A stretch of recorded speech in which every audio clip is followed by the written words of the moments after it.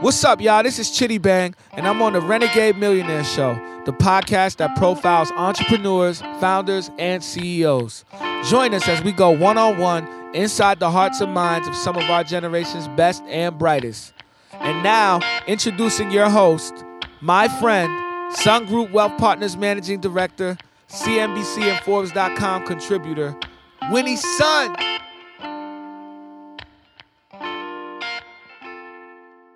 Welcome to Renegade Millionaire.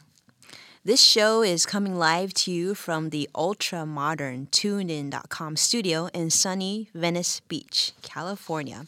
This is your host, Winnie Sun, founder and managing partner of Sun Group Wealth Partners, a financial planning firm here based in Southern California.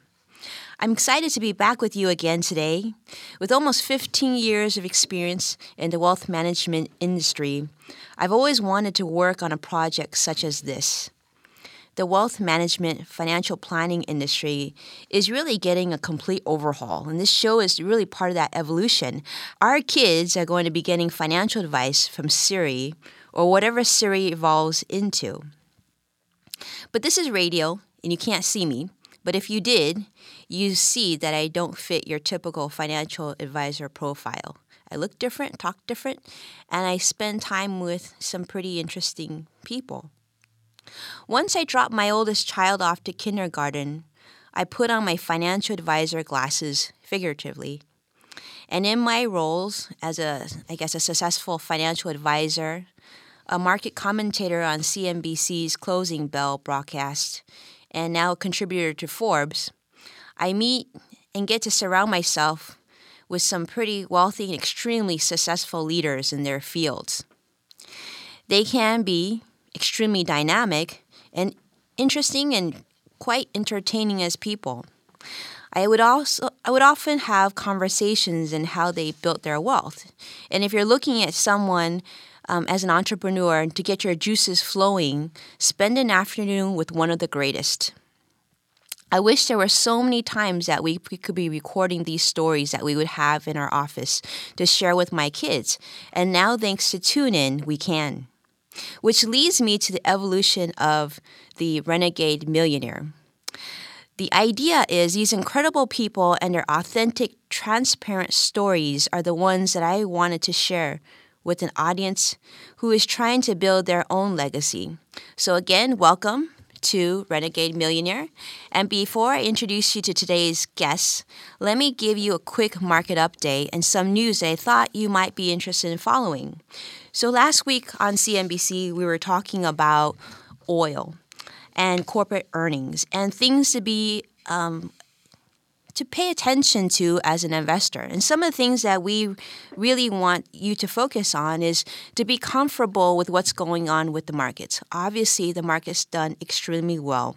The stock market has rallied for so many years. It's almost been 5 years. S&P has almost tripled during that time. So we do know that we've had a pretty nice, healthy run. And what does that mean to you as the investor? What should you be doing? Well, some things that we are doing back at our house is talking about profit taking. It's something that a lot of people talk about but don't really do. So what we encourage you to do is take a look at your own portfolio and take a look at those gains and consider taking some profit, keeping some cash on the sidelines, and evaluating weakness in the market, meaning when there are times of dips and pullbacks, see those as opportunities rather than being worried about what's happening in countries and conditions that you can't control. So on that note, we will go now to introducing our first guest, who I'm really excited to introduce all of you to. He's a very, very good friend of mine and also just a leader in the financial real estate mortgage industry. Ivan Choi. Welcome, Ivan. Good morning, Winnie. Thank you so much for joining us today. No problem. Well, I guess, you and I have been friends for some time, and I'm able to follow you on Facebook and LinkedIn, so I just feel like we're always in communication. So this is exciting.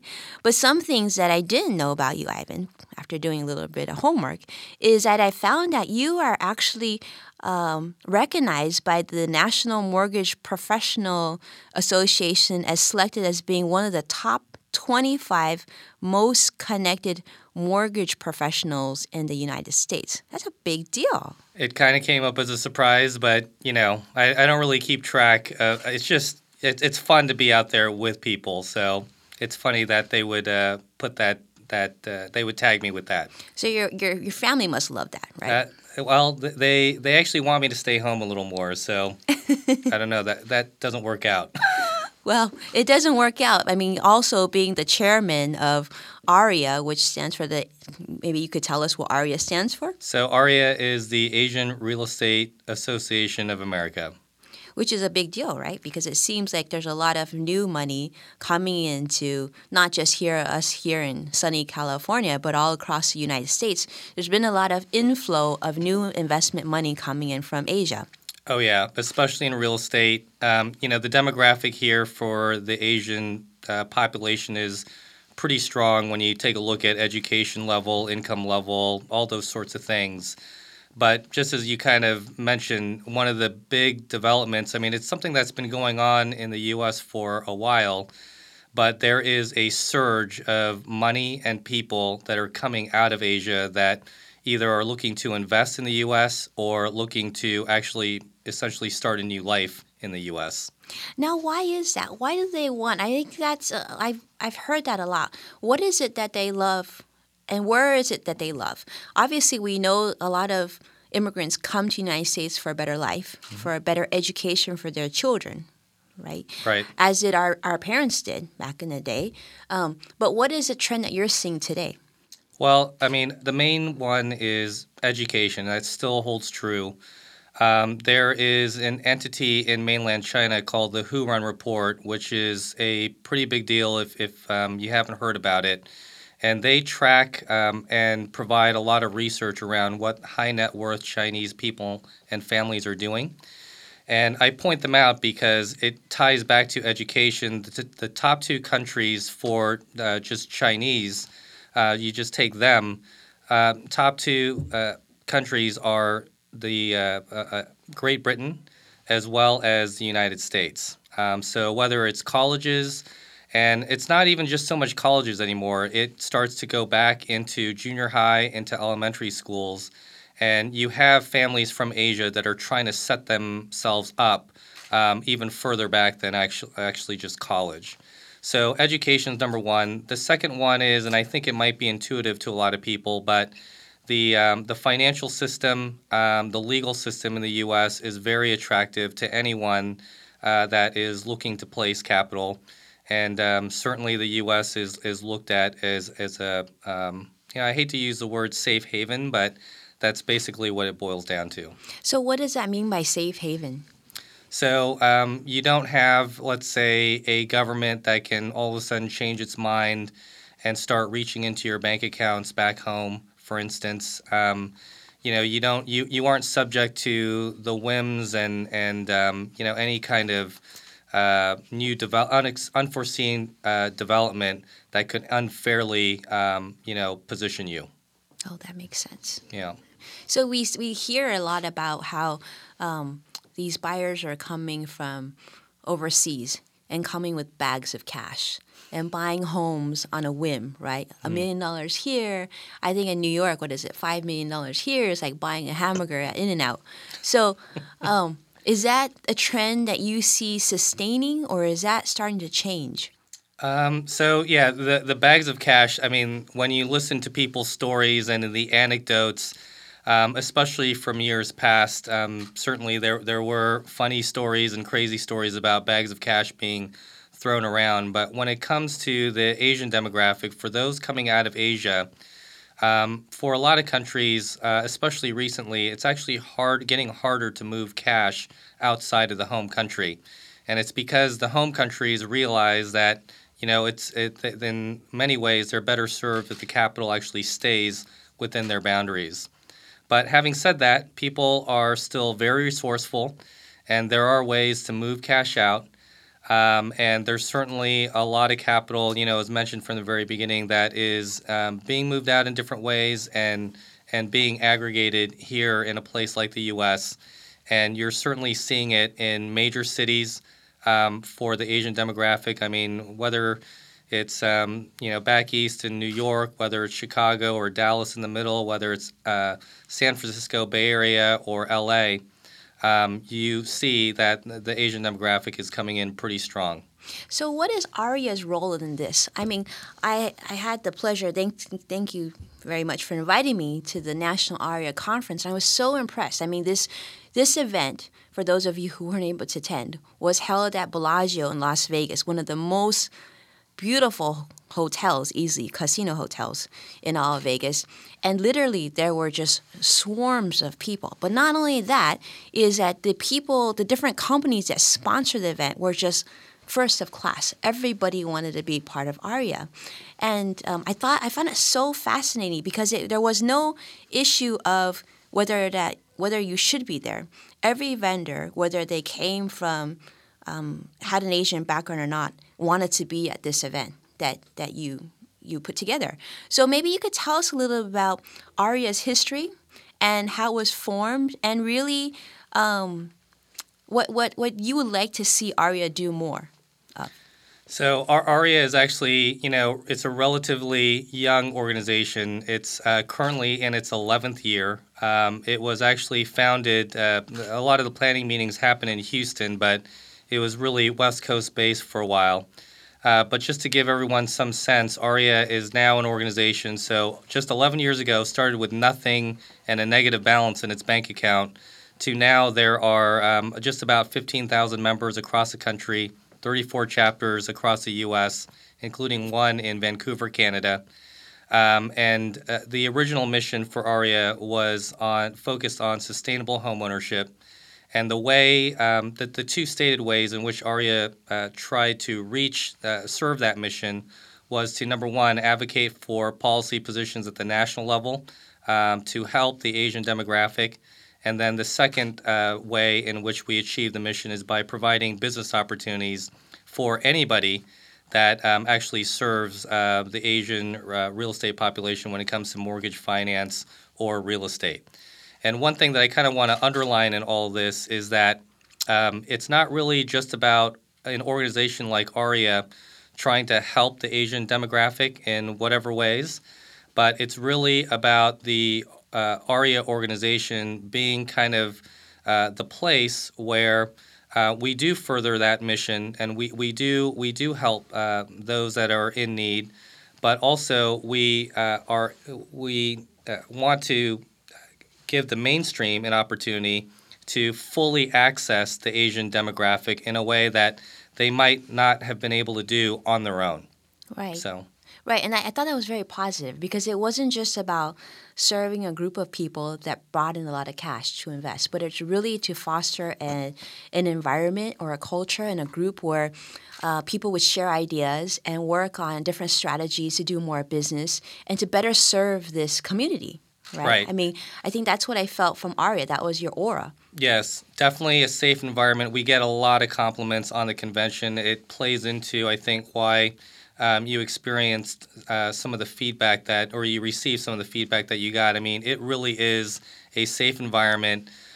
People want to come in. It represents a huge business opportunity that anyone should want to get involved in. I mean, just to size up the business opportunity, the Asian demographic, the population within the U.S. is just a little less than 6% of the population, yet the purchasing power of the Asian demographic is somewhere in the 23 to 24% range, and a lot of the wealth creation actually occurs through real estate over a generation or two. So that's interesting. Do you see that being because the Asian demographic just prefers investing in real estate versus other traditional investment asset classes? Well, in all of the commentary from ARIA and the experience that we generally get within the organization, fundamentally from a cultural standpoint, the Asian demographic is very family focused, and it's always about making sure that there's a good established place for the family.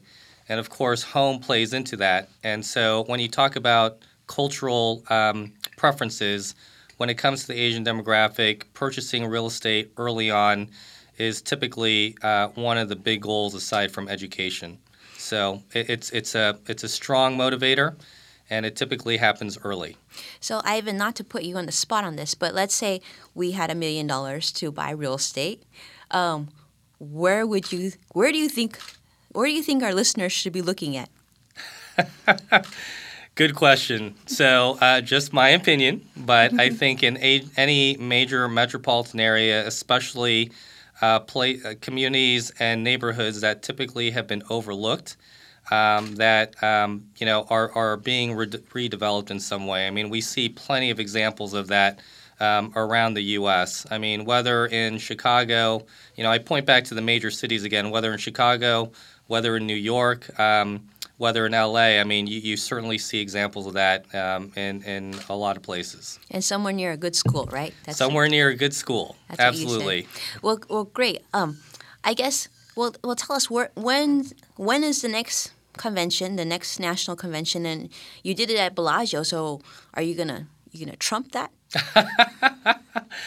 Yes, we are trying to trump it, and we are. Last year, we were actually in the Waldorf Astoria in New York City, where we had about 800 attendees. The year prior, we actually had it in Honolulu at the Royal Hawaiian. But yes, we are trying to trump it, and we are going to hold our next annual Global Luxury Summit at the Trump Hotel in Chicago, Illinois. Okay. So that's coming up in April. Fun stuff.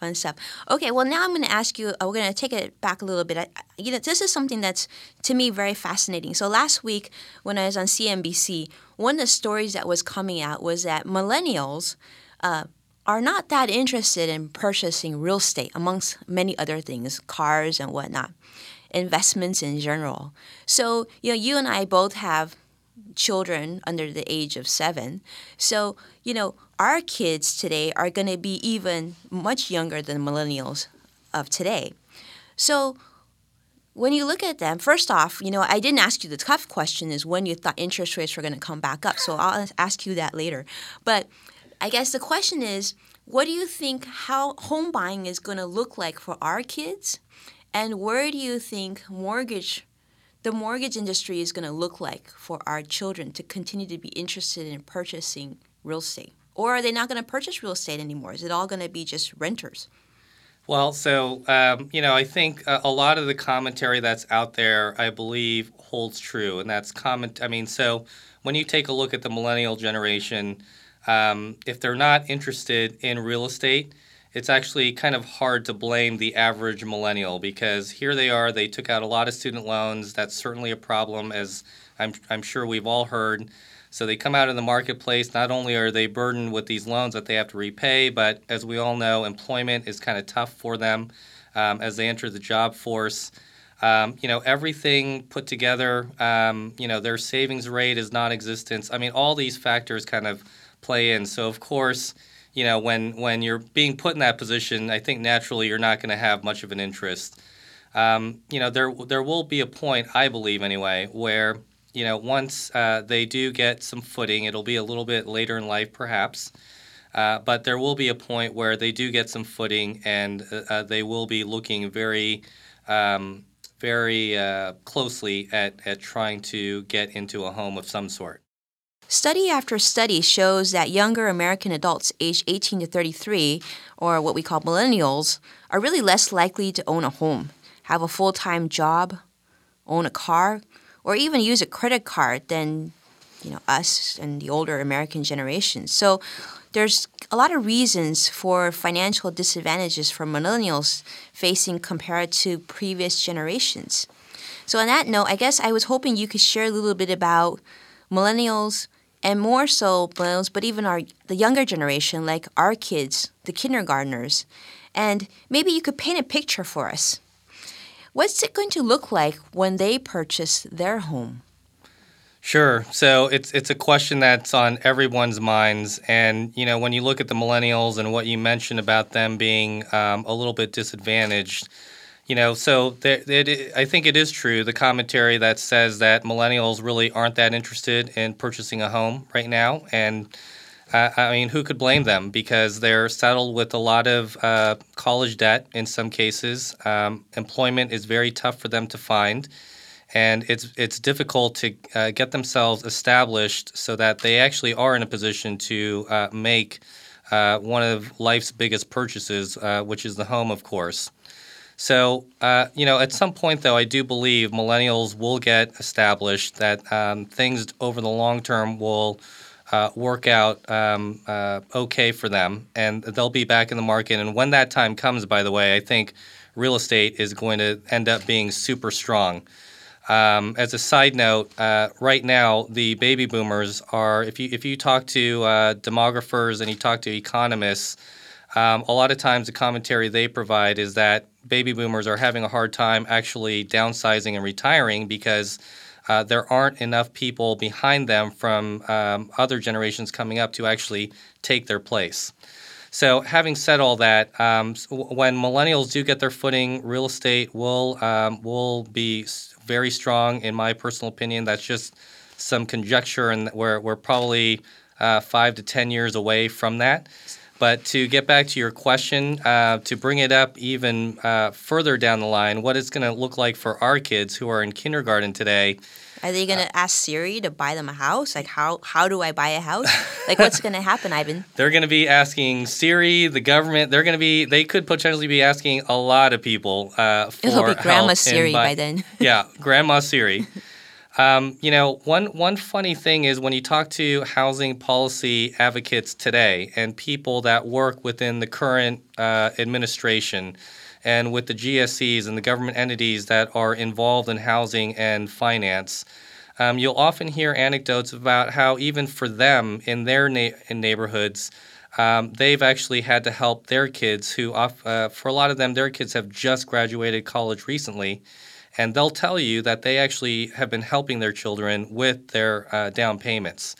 And if the U.S. for some reason loses a little bit of its economic footing in future decades, that situation could be exacerbated, and we may be needing to help our children even more if we want them to truly realize this American dream of home ownership and being able to establish their own family and their own generation going forward. So that means there's another financial bucket we need to worry about. So it's retirement planning, education planning for our kids, and now it's Junior's house. Yes. I mean, you had mentioned when we've hung out before, Winnie, you've talked about helping companies with education planning for their kids.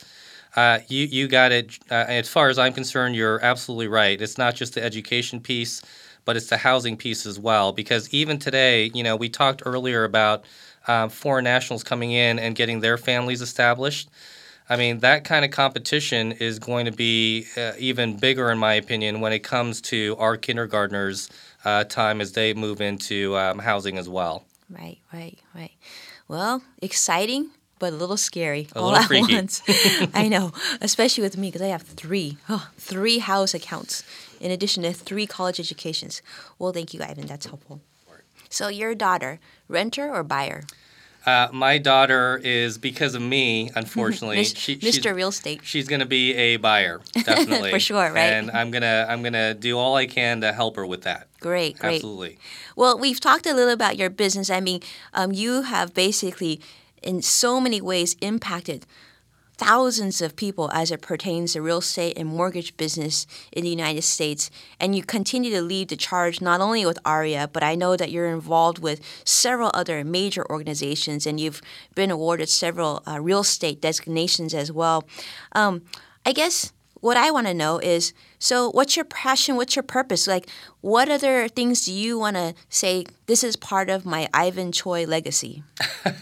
Well, it sounds kind of corny, but the reason why I'm involved in these different organizations is because it just comes back to the basic belief that I do strongly believe in helping everyone around me. And, I firmly believe in doing that, you find more than enough opportunity for yourself. And the real estate community, whether you look at real estate or the mortgage industries, they are in a lot of ways so fragmented, and there's a really big opportunity in there to bring certain groups of people together and actually find ways to achieve things that are meaningful, not just for our businesses, but for our families as well. That's great. I mean, that's really why I get into it. It's easy to try to stand back and be greedy and just really focus on the money-making aspect, but our time is pretty short, and why not along the way try to do what you can for others while you can. Yeah.